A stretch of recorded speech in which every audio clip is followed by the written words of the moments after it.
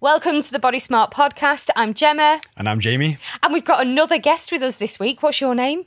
My name's Terry. And we're going to be talking about Christmas, how to navigate it, some top tips, not just on Christmas Day itself, but that whole big period leading up to it, and how you can get ahead of your goals before New Year starts. So we've got an extra guest with us. We do. Hello, Terry Anderson. Hello, how you doing? I'm all right. You look a bit nervous. Are you a bit nervous? I might not done this probably before. Do you ever get called like Mr. Anderson, like off The Matrix? I used to Mr. at Anderson. school. Everyone would. That's when The Matrix came out. That's how long ago it was. It was like Mr. Anderson this, Mr. Anderson that. Well, Mr. Anderson, would you like to introduce yourself properly? Yeah. So my name is Mr. Terry Anderson. I'm one of the head coaches at Body Smart. Been with Body Smart for about a year now, and working full time. It's like a dream job really. And before that, been in the health and fitness industry for about 12 or 13 years. Started out at university and did sport and exercise science, and then went into personal training, freelance, and then into a studio, and which I co-owned, and then into a gym, which I co-owned. Kind of built that up, did nutrition qualifications along the way, and more PT type stuff.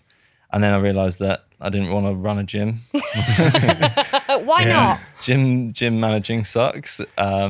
It's just very not what I wanted to do with my life. Very hands-on as well. Yeah. Like, it wasn't even the managing of people. It was just managing a building. And it's just not, it wasn't what I kind of dreamt it would be. So got out of that. I went into just online coaching myself and was probably doing that for about a year or two. Actually, Stacey used to work at my gym. That's how Stacey knew me. So Stacey is one of our coaches at Body Smart, yeah. Yeah, she brought me to Body Smart, reached out after I'd been online for about a year or two myself, and the rest is history. Yeah. Well, you're up in Liverpool because what's happening tomorrow? We've got the Body Smart Christmas night out. The Body Smart Christmas night out. So this is perfect because it's that time of year when people are thinking about Christmas. For our American listeners, it's the holidays. And so we thought we'd chat about Christmas because is it fair to say this is a time of year where the rails come off for a lot of people? For most people. Right. I would say for most people. Even you two? A little bit sometimes. It depends. I mean, it wasn't last year, was it? I mean, No. yeah, with COVID, which yeah, I think lockdown. that was very different for a lot of people. But yeah, usually I think there's just a lot more social events going on, a lot more meals, a lot more drinking. And I think in the UK, I don't know if it's like this in America, but some people literally like finish work on the 18th of December and don't go back till the first Monday in January. So it's a long time without any structure, any routine. What do they call it? It's that last day, isn't it? It's Mad Friday. That's what they call it. The Friday before Christmas, they call it Mad Friday because you're right. That's when a lot of people in the UK will finish work. Yeah. And it's crazy, isn't it, that evening? Good night. It is a good night. Describe it for our American listeners and Canadian listeners anywhere else around the world who doesn't know what it's like in the UK on Mad Friday. I mean, drinking can get pretty mad So I think this is important because Sai brought this up a little bit earlier. Americans think mad is just being angry. As we say mad, mad like you being crazy. Right, so that would be like aggressive Friday as a translation. Oh, right. So it's like crazy Friday. Crazy Friday would, yeah. But we call it Mad But Friday. we say mad, yeah. Yeah. So there you go. It's like when everyone puts their Christmas jumpers on, they roll out of work and then they probably don't stop until the early hours of the next day. They're drinking, eating, probably been partying at work, and just everyone. Like it's just like a culture on that day. It's pretty much. It's like as well for a lot of people. It's like the one day a year they go out or night that they go out. You know what I mean? You hear like a lot of people are like, oh, they come out to Shell that night and went a bit crazy and got naked or something else happened. You know Photocopy the bottom on the in the office. Yeah. Yeah.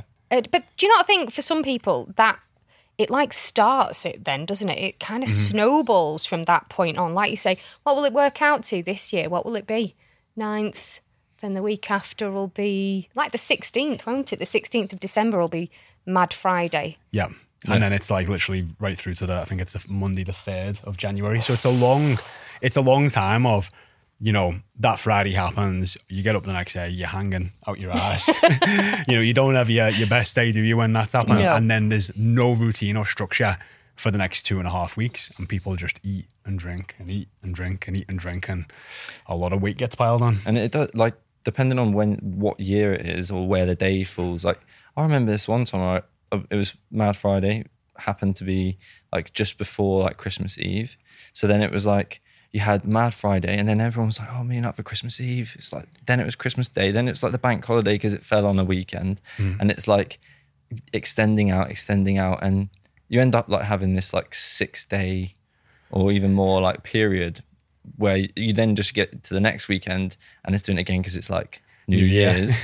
and it's just this like blur of a 10-day period. Guess how many units of alcohol the average Brit consumes in that week period between Christmas Eve and New Year's Day. Now, to point out, a unit of alcohol, normal strength beer, like a pint of normal strength beer, is 2 units. A high strength beer or cider would be 3 units for a pint. And like a 250ml glass of wine, about 3.5 units. Yeah. Guess how many we consume? What's like a Bailey's? Oh, I don't know. Should I have a look? You have a guess at those units. I reckon a lot of people drink, start like morning drinking through that time. A whole don't bottle they? can go down at Bailey's on like a Christmas day. Easily to yourself. It's Yeah. a bit sickly, but it can be done, can't it? Like a 50ml serving of Baileys, which is what you get in a bar. Whoever pours a 50ml serving themselves. Honestly, if you actually want to see how much you drink over Christmas, buy some measurers. I done this at the last party I had in our house, and people were pouring them in the measurers. I was like, "That's a double," and they were like, "Get out of here!" They were like, "I normally put like 4 times the amount in because you just go and just pour it up." But I think that's why drinking at home can be so shocking and a bit dangerous. Because I don't drink anymore, but I always say that the worst positions I put myself in were at house parties. Usually with my kid running around in the background because those free pour measures are lethal. Yep. Yeah. It's not good. Well, going back to my question, because you haven't answered, because I know that you're trying to do the maths and maybe maths isn't your strong point. 156 units, apparently, the average Brit will drink in that Christmas Eve to New Year's Day period. That's like the average of like 13 pints of normal strength beer a day. A day. That's But mad. if you think, but That that's because if you think about it, like you were saying then, you know, Christmas morning you might start off with champagne or a bit of or mimosas, you know, as our American friends will call them. Then you might have a bit of Baileys, and then you might have some eggnog, and then you might have a bit of brandy, And a bit of whiskey There's at the end. wine, Yeah, there's yeah. whiskey, Yeah. there's beer. Those units add up. They really do. Yeah. Because you're not just doing like one binge drinking session a night. It's morning to evening. Yeah. Oh my goodness. That is. I couldn't even imagine drinking 13 pints a day. No. Yeah. I mean, She scares me. yeah, it does. That and the food, Jesus, it's Okay, That's talking how of food, how many calories do you reckon are in the average Christmas dinner? The actual plate of food that you would eat. What time do you eat your Christmas dinner, guys? it varies. Lunch like 1:30, 2 Yeah. p.m. You don't have to yeah? wait for the Queen's speech at 3. No, I'm No. normally on a You're coma asleep at on that the point. in a carb coma. Yeah, it varies depending on whether we go to Steph's or to mine, but in the afternoon sometimes. Or are you some of these people who have more than one Christmas dinner on I've Christmas done that. Day? I've had 2, and that's tough because then when you go round to the next relatives, they make you this lovely Christmas dinner and you feel obliged to eat it because you've put all this effort into it, and you're just like, I can't eat anymore, and just forcing it down. But calories, Calories in your average plate of Christmas dinner. So like turkey, you've got the trimmings, you've got your potatoes, your veg. 2,870. Oh, good guess. Mr. Terry Anderson. I've heard a figure go around that you consume something like 6,000 in the day. Yeah. So I'm going to go 2,300. The average Christmas dinner, apparently, is between 3,000 and 4,000 calories. I think that might have included dessert, something maybe like Christmas Yeah. pudding, maybe a bit of a starter. And I'm not surprised. You might have like the amount of food that's normally on that plate, and, Yeah. and the fat and the way it's they cooked. reckon it's come from a lot of like the fat from the meat, and then you'll put that in the gravy. You put goose fat on your potatoes, you know, at Christmas if you're posh. So yeah, it all adds up. Right, there's one thing that happens as well around this time of year. A lot of newspapers, news article websites will put up this same story because it's great for clickbait, it's great for shares, and that is the calories you will need to burn and the exercises you will need to do to burn off your Christmas dinner. Can I have your thoughts on that? It's please? ridiculous. I knew you'd say that. It is ridiculous though, is because So annoying. they're looking at the calories burnt just from exercise, and that's only a small percentage of how we burn calories. And if you don't exercise at all, how are you going to burn through those calories? You know, so your body, we spoke about it before, haven't it? Your body burns calories through 4 different ways, which known as your metabolism or your total daily energy expenditure, which is your basal metabolic rate, which is calories burnt at rest, your non-exercise activity, or also known as your NEAT, which is like your fidgeting, your typing, your unplanned movement, your unconscious movement, the thermic effect of food, which is out of that 3,000 calorie Christmas dinner, about 300 calories is spent on digestion. That's why you feel like you want to have a nap when you eat that much food. And you don't watch the Queen's speech You because don't, you're yeah, asleep. and that's your body working, spending energy on digestion, and then you've got the last one, which is what the newspaper's talking about, which is the exercise activity thermogenesis, which I think that is it's a negative way to look at food when you look, oh, if I eat this much food, I've got to do this much exercise. I think it's a negative association to match the two together. I didn't know whether to give an example of this because I didn't want to kind of contribute to it. Yeah. So I'm going to give an example, but I'm going to pre-frame it and say this is not something we advise and we actually think this is awful. So apparently the most calorific festive food item is Christmas pudding at 305 calories per serving. To burn this off, apparently you would have to do 1,445 squats or 460 burpees, 578 lunges, 29 1-minute planks, or jog for 29 minutes. That seems excessive for even for 300 calories. I mean, again, you know, they're probably going like, oh, is this like an average man or an average sized woman? Probably marketing it more at women, you know, because people are going to burn 300 calories at a different rate. If you're taller, heavier, and more muscular, you're going to burn calories faster. But still, like, your body will just burn more than 300 calories in a day anyway. You don't need to look at it as through exercise to burn it, do you? No. It's just such a bad way of looking at it because they make it, when they put it in the media, they make it so unachievable that it's not even like a question. We don't want people to look at exercise like that anyway in the first place. But when it's such a big one, it almost like turns people off to what's the point of exercise altogether? Do you know what I mean? Like, you're going into a period of time where, you know, straight after Christmas you get like your New Year's goals and everything. Mm-hmm. They're already like pre-programmed to be like, everything you do is not going to match your, you know, celebration you had the other day. And it's just like such a bad way of looking at calories in versus calories out, or how you can maintain a healthy body. It's just bonkers. Yeah. Well, talking of that and Christmas Day, some schools of thought will be, it's one day, enjoy yourself, eat what you want. Mm-hmm. But that also, it doesn't work for everyone, does it? Definitely not. I mean, I think you've got to do what you want to do and not feel peer pressured, which is often what happens when you're around loads of family and friends is, oh, I feel like I have to get involved, or I feel pressured to eat this food. And, you know, for a lot of people, that might be a little bit triggering or just not what they want to do or in line with their values. And I think it's, obviously you want to spend, you know, Christmas is definitely about seeing people and visiting people and like celebrating, but that doesn't always have to mean just overindulging in food and alcohol. Like, you can say no in those times, especially if it's going to make you feel better and feel better the next day. So it's tough. It's definitely, we were speaking about this on the way down. It's definitely tough to navigate just because of all those external pressures that happen. How you said there about you can say no. Mm-hmm. Like, I find this time of year really hard. So we are recording this podcast at the end of November and the Christmas food is already in the shops, right? But the best before end date on that food isn't the 26th of December. The best before end date is next week or the week after. And it's like we are marketed all these amazing things that we've got to eat. You know, you must try these mince pies and these pigs in blankets now. And it's become like Christmas dinner isn't just that one day.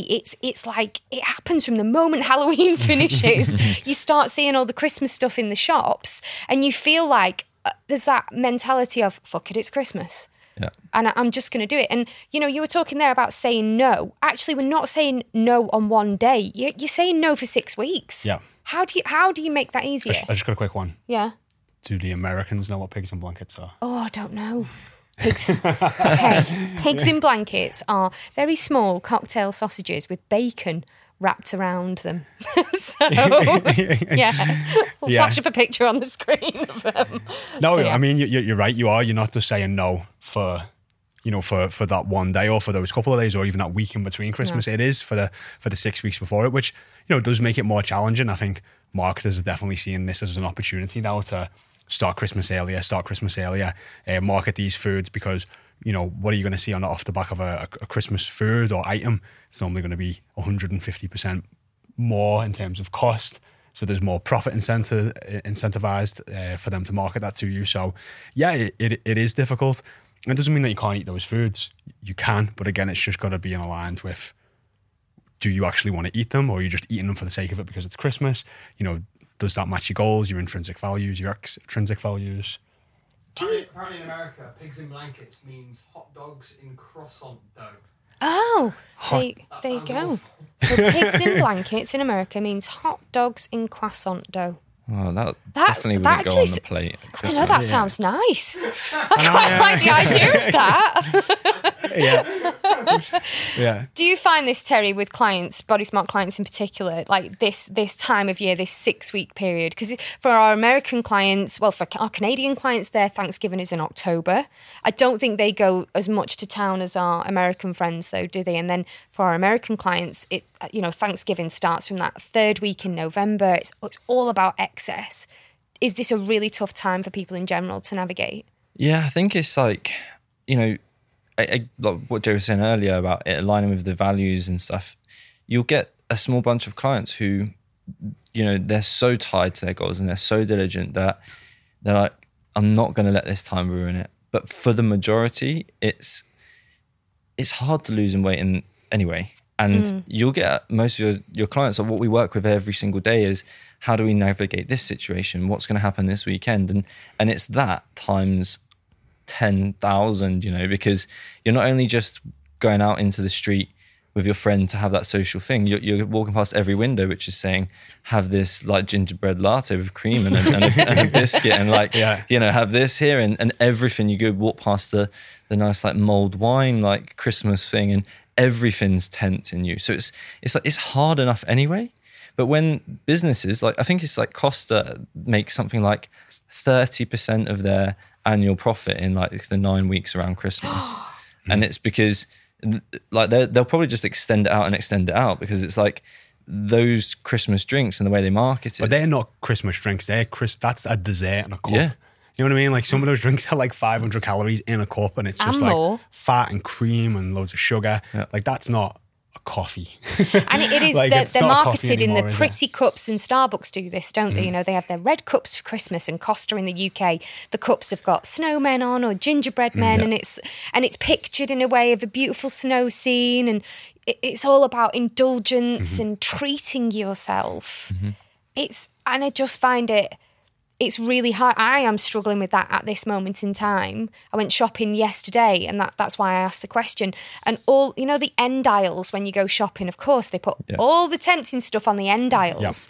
And they're all decorated in a way where it looks beautiful and that traditional, amazing Lapland Christmas scene of snow and everything's in beautiful packaging and everything's on offer.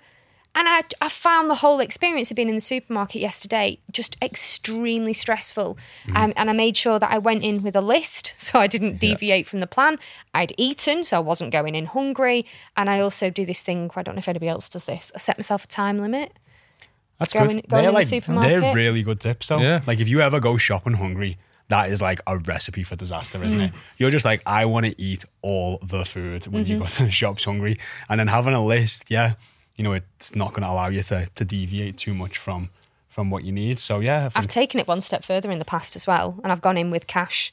So I've got the list. I know roughly how much it's going to cost me, and I've gone in with cash and left the cards at home to force me to not buy licorice all sorts and all the tasty things that I want. And it is difficult to navigate, and that's what I mean. It's not just, we talk a lot of the time about Christmas or Thanksgiving just being one day and how to navigate the one day. You're navigating 6 or 7 weeks. You're also navigating the season. It is winter, you know what I mean? Yeah. So it's like days are short now. It goes light at 8 o'clock. It's dark at 3:30. You've got very short days, and you do feel like you want to hibernate a little bit, don't you? You don't like want to get up as early, and you want to go to bed a bit earlier, and it's, you know, that, what is it? Is it classed as Seasonal sad? affective disorder. Yeah. Sad. Yeah. So do you take like vitamin D at this time of year?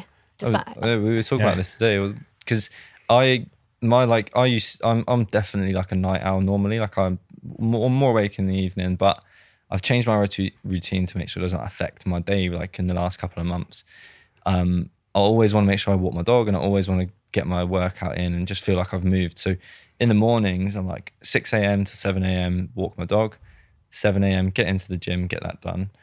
And what I found is, like, as it's got darker, my walk used to wake me up for the gym, and then I'd go into the gym like ready to go.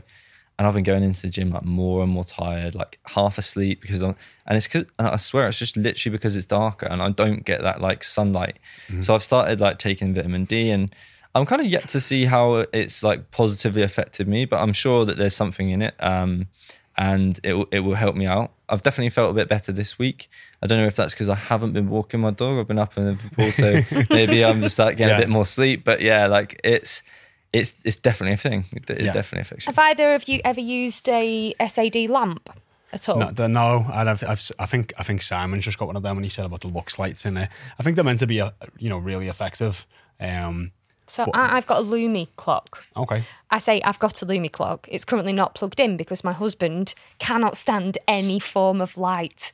So unfortunately, I don't use it as often as he used to, but I definitely felt the benefit of it. So it's got like a big dome on the top, and it mimics a sunrise and a sunset for when you go to bed and when you get up. So you can program it for the sun to rise over a 90-minute period, and then eventually it's bright. And the idea is that if you're lying next to it, it fills your eyes with what is as close to natural light as possible, and it helps wake you up. But it also does the same at night time. You can choose for it to go down to help your body prepare for sleep as well. And I have to say, when I was using it, I definitely felt the benefit of that in the winter. And it is marketed as like an SAD lamp for those people who struggle with seasonal affective disorder. I think most people even should take vitamin D. I mean, you can always consult with your doctor and you can get some blood work done. But most people, I think it's like 60-70% of people are vitamin D deficient. It's really, really high. And that's had some negative effects for people with COVID as well. If they've been vitamin D deficient, I think a high percentage of people that were hospitalized had, suboptimal ranges of vitamin D. So yeah, taking vitamin D, really important. And then even more important in the winter.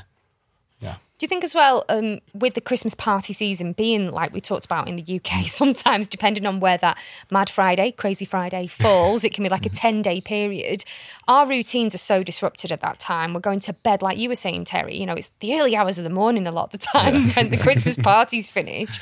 And then maybe because we're off work, we're sleeping in, we're having chocolate for breakfast, Christmas film marathon. Yeah. That's not good for us, is it? It depends. I think. Going to Mr. on the fence. Yeah. Call you Ron Seal sitting on the fence. It does depend, doesn't it? Like some people want to do that. You know, that's like their choice. They don't mind gaining some weight and, you know, being a little bit less active and watching more Christmas films and doing all that type of stuff and drinking more. And that's fine. That is ultimately always your choice, and you will go through seasons probably where you gain and lose weight.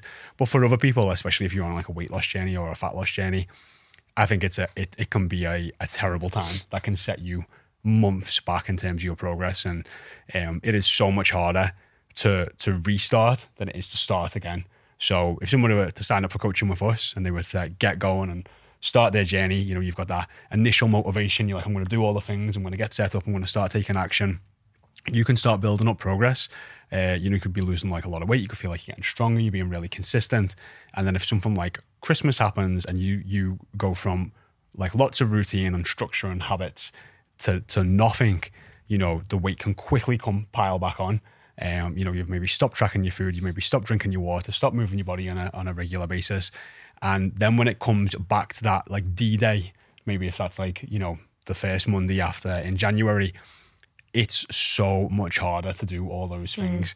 Whether it's like tracking your food again, you know, you're going to jump on the scales, you might have seen that you've just gained all the weight back that you've lost over a 2-month period. You know, you know what I mean? You feel out of breath walking up the stairs. You feel not as fit. You know, getting up early feels difficult. And it's, you know, at that point, like motivation is much lower now than when you first started. So even though you're restarting to get things going again, motivation is a lot lower and it feels a lot harder and it feels like a slog. And it can often, I've seen, take people till March to get back to where they were from a 10-day to 14-day period around Christmas where they just sort of let loose. And 99% of the time when I've spoken to those clients, they've said, I wish I'd have created more structure, or wish I'd have been more mindful around Christmas and not let it get away from me, because, you know, was that 10-day period where I was hyper-focused on my goals, was that, or not hyper-focused on my goals, was that worth 3 months of struggling to get back to where I was before? How you talk there then about like being more mindful and being hyper-focused, like what's the middle ground then for you guys? Like, what would you advise somebody who maybe, I'll use myself as an example. So my December, let's use you, Jen. So, yeah. okay, let's not last December. So years ago, and this would happen for years and years and years, right? I would be on a health kick like September, October, November. Yep. Without fail, I'd have lost weight. And I've looked back, because I've done this recently, I've looked back on my fitness pal and it's like, whoa, my lowest weight of the year is always around the end of November, beginning of December. And I was like, oh yeah, because I've done some form of like weight loss specific challenge. It gets to December and my brain used to go, fuck it, it's Christmas. And I would eat all the things and I would drink all of the drinks. And then I would put on between 14 and 21 pounds over that December. That's a shitload of weight to put on. And then I would start in January. How did you feel in January? Fucking awful. Yeah. Like how bad though? Like, do you know what? Mentally more than anything. It was more of a, here we go again. It's physical weight and mental weight. And do you know that mental weight, that shame. I'm gonna go deep on this. It's that looking in the mirror, going, what is wrong with you? Why can't you get this? You have done this every single year. Like the booze, the Baileys wasn't worth it. The wine wasn't worth it. Eating, and I've done this, you know, I've done this where I've eaten a full Christmas dinner and then I've had more and then everybody's gone to bed and I've eaten more. I've eaten selection box chocolate out of my kids' Christmas present stuff before Christmas as well. Like I have eaten food that was meant for relatives and children and sat there eating it at night and hidden the wrappers. And it's horrible. It's a horrible, horrible feeling of what the hell is wrong with me? And it was only working with a coach where I was able to uncover those triggers, why I turned to food in the first place, those different stresses that were causing me to reach for food in the first place. So I am looking forward to this December because this will be my first Christmas since I've been coached, where I feel like I have taken a semester in myself, as our lovely breakthrough coach Erin says. You know, I've done this whole year of learning about myself and what makes my stupid brain do these things and think this way. So when you're looking at that Christmas period in the past, you know, if we were to try and plan that out to be more mindful, like we were saying, what, you know, I think a question I would ask is like, you know, like how many days are at like, you know, you visiting friends and family, and how many days are like around or centered around food or drink? Most of them. In the whole month? No, not in the whole month. But there's always like there's the girls will meet up. So I'm really blessed. I've got lots of different groups of friends, and it'll be like, there's a work night out, for example, tomorrow, or my girl mates are doing this. Me and my mate Claire will do Me and Kate and Lisa will meet. You know, there's different pockets of friends. Me and my sisters will have a night out. So sometimes in the past, there have been times where looking at my social calendar, there's maybe 2 or 3, 4 things a week, every week in December. Because you know what it's like as well, trying to plan Christmas parties and things. They get booked up months in advance. Yeah. You know, so they end up creeping in earlier and earlier and they start in the November. Well, that's ours, isn't it? Yeah. Ours is tomorrow, yeah. Yeah. So there's many things to navigate. I don't think there will be as much this year because the one thing that COVID has got me to do is say no to things that I don't want to do. And actually, I don't want my life to revolve around food as much. And this year already, I have been making alternative arrangements. So I met up with somebody last week, for example. We'd originally planned to do a little pre-Christmas meal type gathering, and instead we changed it to a walk and a talk. Yeah. And it was brilliant. Miles better. Yeah, no, Miles definitely. better. And I think that's, you know, having 3 or 4 things a week on for every week in December is a lot. Yeah. But I think it's, you know, ultimately if you're, you know, one of my coaches, one of my old business coaches said something to me a while back and it really, really stuck is like, you can have it all. You just can't have it all at once. And I think that's the important distinction. Say it again. Let me just burn this into the back of my retinas, into my brain. You can have it all. You just often can't have it all at once. Yeah. And, you know, for me, I was looking at a lot of different things in terms of how I was spending my time back then. But I think for a lot of people who are trying to lose weight and lose, you know, weight and fat for the final time, you know, when you're coming into a period like Christmas, it's like, hey, you know, you can still go and visit all these friends, but you might have to eat a certain way, or you might have to say no to drinking, and you might have to be more selective with your choices. But guess what? You probably won't need to do that next year because you will be at your goal, and losing weight and a fat loss phase is not forever. So, you know, you going through a period of where you're still hyper focused on your goals, you still go and visit people and see people. You know, maybe you say there's 10, you know, evenings out or days, maybe you choose 1 or 2 where you really want to, you know, 1 or 2 or 3 where you go, right, I'm going to indulge a little bit more on these days and set those, you know, sort of clear boundaries. But you can still, like, Christmas is about seeing people and about spending time with people. It's not about stuffing your face till you can't move. I know some people might feel like it is like that. Yeah. And you know what? Maybe you can do that again when you've got a little bit more freedom and flexibility with your calories and your nutrition and you're not in a fat loss phase. But if you're trying to lose weight over the Christmas period, as we said, it's much harder to restart than it is to start the first time over.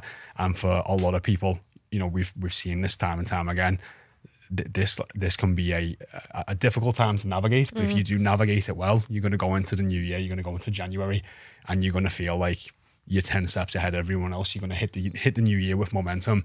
And by the time you get around to the Christmas the year after, you're not going to be dieting anymore. You know, you're probably not going to be in a fat loss phase. You'll have more calories, and then you can indulge and say yes to a little bit more. So I think it's just always important to understand that, you know, we say, oh, there's no restriction, you can eat what you want. A calorie deficit in a fat loss phase, that is a level of restriction. Yeah. And you do still have to navigate and manage that if you still want to keep seeing progress over the holidays. I'll talk to my clients like about selecting, like say, like 4 a week every week is pretty intense. But most people, there's only like a few real true days where they're like, okay, this is what I need to do. And I always say it's the 2 difficulties. If you're on a fat loss phase in December, it's difficult. Like there's no 2 ways about it. But you've got your difficult and your difficult easy, and picking and choosing the difficult, which is that's the one that I really want to drink. That's the one that really means the most to me. And the difficult easy is I'd really like that, but I probably could have a conversation or go for a walk instead, because it's a little bit easier, because it doesn't mean quite as much to me as going out on Christmas Eve with all my friends and family. That's the one where I do want to let loose. Don't really want to track my calories or whatever it is. But the difficult easies are, yeah, okay, I probably could make a bit more choices here. I probably could be a bit more sensible in the day before. And it's going to be difficult still. There's still going to be temptation around. There's still going to be all of the other stuff that draws you in, but it's a bit easier than those other ones. And if you can choose just 1 or 2 or 3 difficult days, you're probably going to be all right. Yeah. I've heard them also labelled as like A, B, C days. So like an A day is, I think what you're saying there, like that's where I'm gonna you know, I'm not tracking, I'm gonna drink, I'm gonna enjoy myself. A B is something like, oh, it's my husband's Christmas do. You know, these aren't my friends. So actually I'll drive, so I'm not drinking Yeah. and I'll enjoy the food. And then a C might be, right, no, I'm going to track everything. I'm going to be within my calorie goals. I'm going to make sure I train that day. I'm going to hit my protein and all that. Yeah. And then labeling your days that way. I think you still have to look at that with a level of caution now, because for some people, like we might be talking now, those that A day or difficult days, Yeah. you still don't want that to be like, oh, because this is the one day Yeah, I've got or the 2 days I've got. I am literally going to town, 3 desserts, 2 bottles of Baileys, 13 pints, as we said before. You know what I mean? Wow. You're just going like hell for leather because like that's become a free day. Like you can still go and have that day and have a good time and eat lots of good food and be mindful. You know what I mean? Yeah, And because if you do that, like you're saying, the rails Yeah. are off. It's so hard the day after. Oh, it's so hard. You're not Yeah. the day after going to be all of a sudden like, oh, here we go. Right, back to my wonderful routine and tracking and going to the gym. You're not. It's just too hard. Definitely. So you've got it, and I think that's what makes it like we've spoke about this many times. It's decision fatigue for a lot of people. Like how do I go into December and navigate this well? There's 10 nights out I've got or 10 days out. Am I giving myself permission on that day? Am I not? What does that mean? How do I be mindful? Yeah. So I think the more you can, just look at the month ahead, choose the days you want to have a little bit more freedom with maybe your nutrition or your drinks and whatever else, and maybe just setting some clear boundaries of what you would like to do. Like what would be important to you? Do you want to eat till you're stuffed? No. Okay, well, yeah. No, but I don't wanna do that anymore. But Terry might. Yeah. So it's like, Terry, and I might not want to do either, So just setting those boundaries, like what do you want? Like what does Jamie want? What does Gemma want? What does Terry want? And then taking those decisions away before the day comes. And then when it comes, you're going into the day with more intention. Doesn't mean, like Terry said, there's not going to be difficulty around navigating it and temptation. But if you can go into that and then stick to what you've set out, you are going to get up the next day and hopefully feel a lot better and be able to keep striving forward. I think that's where like coaching is so valuable at this time of year. That having someone there to help you with that decision and like work through these with you, because you get like that element of decision fatigue just thinking about the decisions you got to make. Like it's like That's so true. Yeah. So having someone there that can say, okay, what's coming up this week? What is going to happen? How can we plan for this? And having that person there to help you through that and then come to the decision that you really want just helps a ton. Mm-hmm. I have made one decision actually, and this came from coaching. So I've got a new coach now. I've got Gav, and I was away this weekend, and on the first evening, because it was habitual and situational, there were bowls of popcorn and Pringles on the table. We were playing card games, big family card, loads of fun. But because it was in front of me, the popcorn and the Pringles, I ate them. That is hard though. And you know what the worst thing is about food being left on a table in bowls? It's often got like well more in than you realise. Yeah. And it's like, well, that's flipping Pringles' famous line, isn't it? Yeah, Once you pop, you can't stop. And it's like, it's just something about food being on a table and just like picking at it.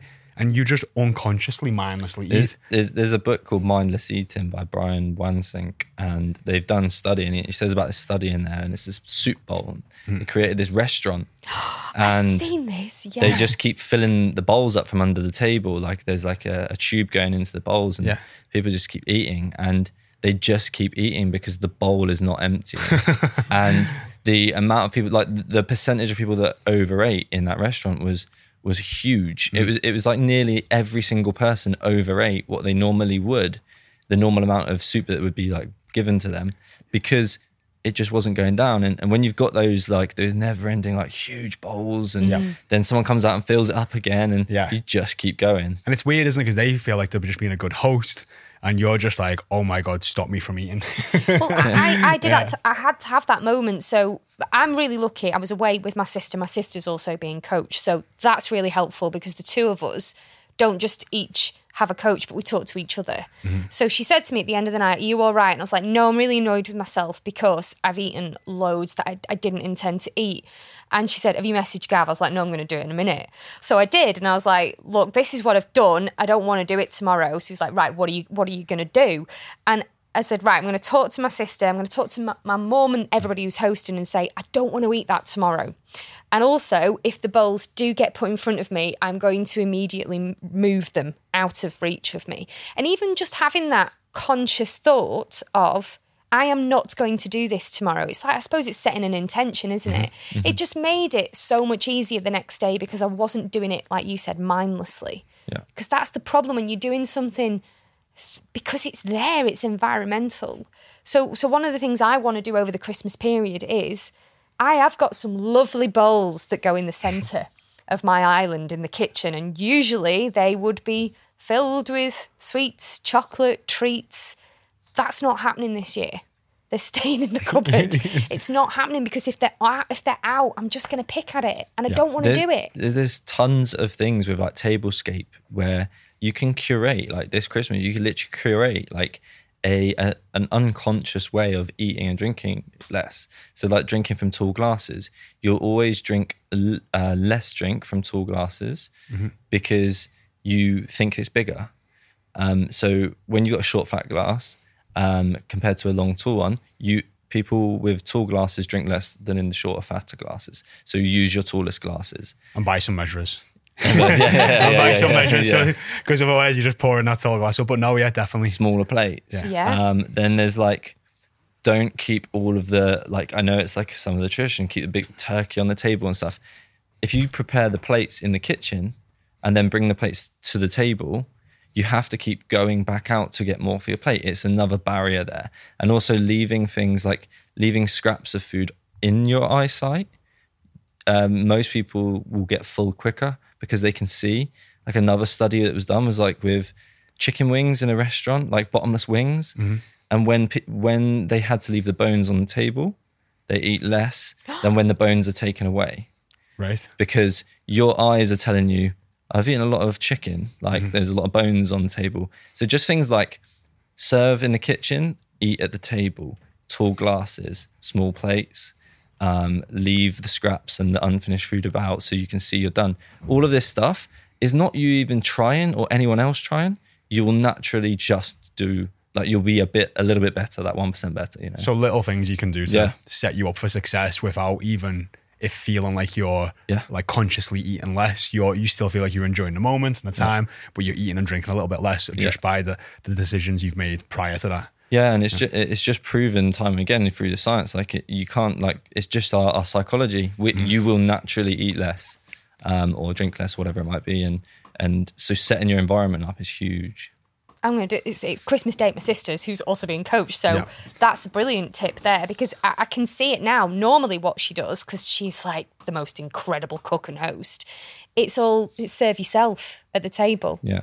And I'm a fat greedy pig sometimes. I will just go in for the kill. If she's making cauliflower cheese or Brussels sprouts and bacon, I'm in. Do you know? And she'll always do like a gammon and it's on the table, you're right. Whereas if we were to plate that up in the kitchen and I have to physically go back, I know I wouldn't eat as much. Yeah. So thanks for that. That's going to be you might, an and awesome people tip. might go up once, but most people probably wouldn't keep going up unless you just really don't care. You know what I mean? It's easier to just go off the table than it is to keep like being that person that goes back in the kitchen and comes back with another plate of food. Yeah. I'll tell you what else I found helpful. You know, with leftovers, I've found that using foil to wrap them up rather than cling film has helped me. Because you can't visually see it. Yeah. Yeah, I can't see it. I got these. Have you seen this beeswax recyclable food wrap cling film that you can get?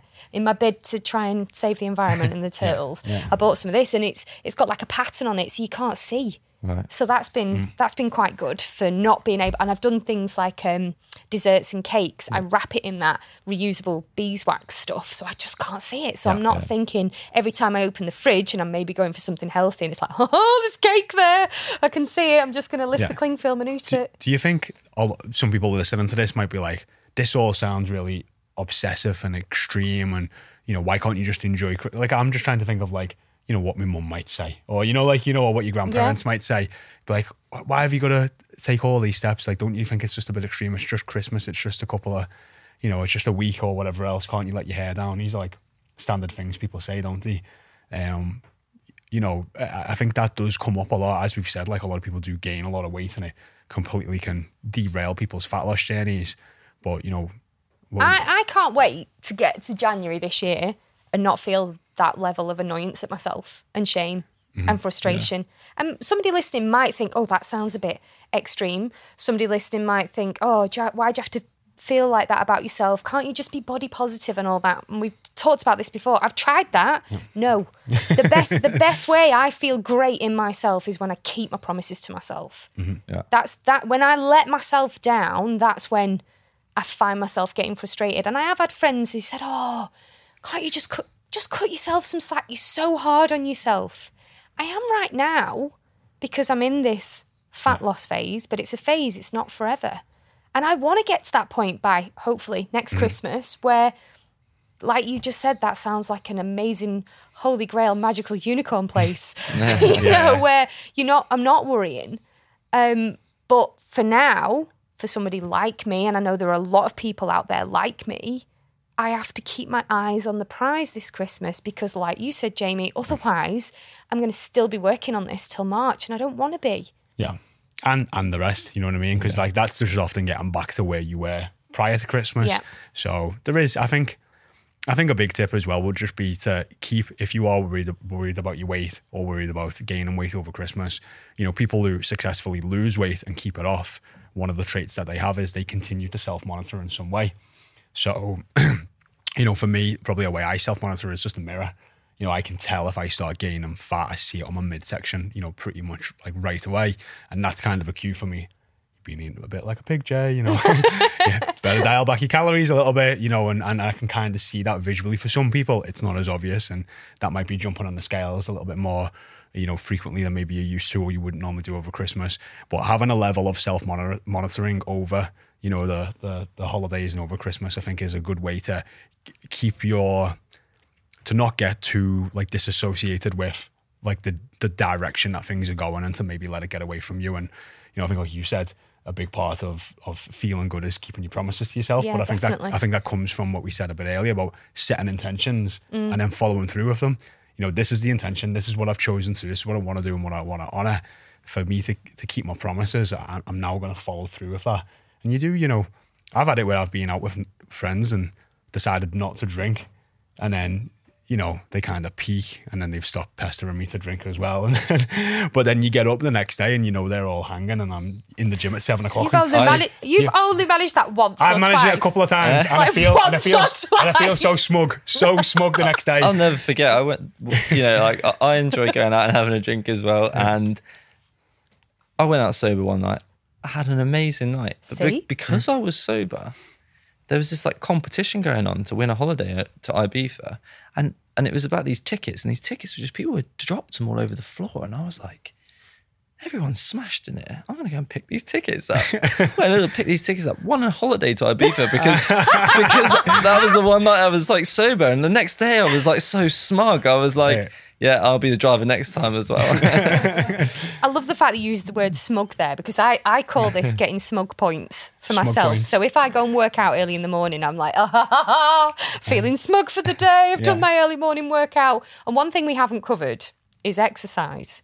Now, Terry, you've owned a gym, ran a gym. Jamie, you've been a successful personal trainer. What's it like in gyms in December? Dead. It gets quiet. It gets quiet. Yeah, it does get really quiet. It's even started to get quiet now, to be honest. Well, because one of the things I wanted to talk about, somebody listening might be thinking, oh, it's coming up to Christmas, I'm going to start my health and fitness goals in January, which is when it gets really big. If you're going to join a gym as part of that health and fitness goal, which a lot of people do, it's manic in January in the gym, isn't it? Yeah. Isn't this like a better time to start when it's a bit quieter? When you can navigate, when you can get used to your gym and programming? I mean, definitely you've got more access to the gym, you can get more familiar, there's less people in there often. But I think the biggest part is just, like we're talking about gaining some smug points. By the time you get to January, if you started now, you're 5 weeks ahead of everyone else. Yeah. You're 5 weeks ahead of regular movement, regular exercise, the DOMS, which is delayed onset muscle soreness, that only really lasts for like a couple of weeks. Like you shouldn't be continually getting DOMS. So, you're not aching. Can I just check on that? Like not from not a couple of weeks off one session. You mean like the first couple of weeks you'll get them after your sessions? The first, the first 2 to 3 weeks, you should probably get DOMS if you're new to training. If you're getting them, and then if someone changes your training program, Right. Okay. Okay, so if you change your We'll training do program, leg day with Jamie today. Yeah. I was going to say, you've done like day with Jamie. sorry, mate. So if you change the movements and stuff, so you notice it in programs, but you shouldn't be, and I think that puts people off sometimes, just how sore you can maybe feel. But after a couple of weeks, it does go. Your body does calms down. adapt. So you're miles ahead, and you're going to be that first week, seeing everyone come in, probably gaining loads of weight, feeling sluggish, and you're 5 weeks ahead of everyone else. So lots of reasons to get in the gym this time of year. And what about as well movement in general? I know, we talked there about a lot of the press being, this is what the exercise you'll need to do to burn off this Christmas dinner or this alcohol. But actually, a lot of us, we do have a lot more time if we're off, particularly around this time. And there is that tendency to think, I'll just do nothing. But even getting out walking is great at this time of year. I think it's so good to walk and stuff at Christmas. And I think there are things out there now which I know that, like in the UK, we have a thing called Park Run, and they always do a big Christmas Day Park Run. And I didn't know you could do it on Christmas Day. Yeah, so do. it's like one of the biggest days, yeah. Sefton Park as well. So Park Run, to explain, is like a free organised run, and they normally take place first thing on a Saturday morning at hundreds of locations around the UK. But I didn't realise there was a Christmas Day one. Yeah, as well. so I think just things like that where that is more apparent now. Like that, I remember people used to. I had a few clients who would go on a run on Christmas Day, but now it is there's a lot more community things. Like there's literally hundreds of people in my local town that will turn up to this park run, and it's not because we're all trying to burn off our turkey. It's just. Yeah, they're consistently doing these park runs every week, and I still want to do it on the Christmas Day. I think the big issue with that calorie burn around exercise is it makes out as if that's the only good thing exercise provides, which is burning calories. When we talk all the time about moving your body on a daily basis, it's just really beneficial for your physical health, your mental health, your mood, just burning off lots of extra mental energy and weight that we feel like we carry around, stress. So it's when we just look at exercise as that one singular thing just for burning calories, it's almost like diminishes all the other really positive benefits, when most of the time when we talk about exercise, it's never got anything to do with a calorie burn. It's more got to do with just I feel great, or I feel strong, or I feel like I just hit like a new PB. It's those other wins, or it's great for my mental health, or I feel de-stressed after it, or keeps me going. But I think the time you were just saying then, Jim, about the time off between Christmas, if you're gonna work out, do it in the morning. That's my number one tip. Because definitely. Your friend is gonna call you, or your mum is gonna say, "Come and see me." Just get up, get it done, and then just enjoy the rest of your day. Yeah. And it's done then. There's no room to procrastinate. If you're off, you will find a way to be distracted and procrastinate. So that would be my number one tip. If you got a bit of time off over Christmas and you want to exercise, first thing, straight away. So anything else? Any other tips that we might not have covered? I think one other thing as well is that you go into these situations, and I heard this from Eric, one of the other coaches. It's like a great way of looking at it. I'd not thought about this myself before. And a lot of the time, you're always getting your family members saying, I'll get you another drink. Do you want another drink? Or do you want this food? And instead of saying no, because it just feels like you've got to go negative, like you're the person saying no, say, yes, I'd love to spend some time with you, and I'll have a Coke, or I'll have a Diet Coke, or a water. And what it does is it changes the way that they've heard that, and they won't question you so much of, why are you saying no? And why don't you want the drink? It's like, I'll spend some time with you, which is what we both really want. Yeah. And I'll have a water. And it just changes the dynamic of it. That's interesting. Like if you were to go to me, I'm like, oh yeah, Terry, I'd love a water. Would you mind getting me one? Yeah. It's different than being like, no, I'm okay. Yeah. It is, yeah. So I instead of saying no, say yes and. So how could you do that with food? So let's say, I don't know, somebody's offering me a mince pie or a piece of cake. Say, how would I say it? I'd probably be like, you know what? I'd really love a cup of tea instead. Oh, that's a good, yeah. Even just that, not using the words no. Do you know what? I'd really love a. Do you know what? Have you got any apples? I'd love an apple. Yeah, or even just like they're asking like, do you want some Yeah. more of the potatoes or anything like, yeah, I'll have a bit more of the veg over here, or like, you know, Yeah. you can So- just change the dynamic of the conversation immediately, and often people wouldn't even question that. Yeah. There's one thing I did want to bring up, and I forgot to mention it, is I know this is something that you get clients to do, and I've done this because I'm a stationery geek. Journaling is massive for me. Massive, massive, massive. And one of the things I've been doing is future self journaling, which I know you guys are huge advocates of. So this is where you say to yourself, like, what is the one thing you want to focus on right now? How can you work towards that today? And how your future self will feel having done that. And for the past couple of months, my future self journaling has been about exercise consistency. So it's like, how can I work towards that today? Oh, well, I'm not training today, but I could do a walk. Or, oh, I'm going to go to the gym and I'm going to do this program. Actually, I'm going to use that same model, that future self journaling of how can I hyper focus on my goals? I think I like that phrase, what you were saying, because throughout this next 5-6 week period, I do want to keep my eyes on the prize. And I think writing that out, I call it thinking in ink. I like to think in ink. That's good. And- it does sink in a lot more. When you write stuff down, it 100% sinks in more. But I think it will feel like I'm setting a stronger intention every day. And again, it comes back to that. I've written it out now. It's a promise to myself. I'm more likely to keep it if I've done it and I've written it out. And it's priming yourself. It keeps it top of mind. Like, Yeah. it's, you know, you do that in the morning, and you're priming yourself. You're keeping your goals top of mind, so that the decisions you make that day, you've got your goals like top of mind at that point in time when you're making those decisions. And then you do that again, and you're not always going to make the best decisions, but then the next day you prime yourself again, and you prime yourself again, and it just helps with setting that intention. Amazing.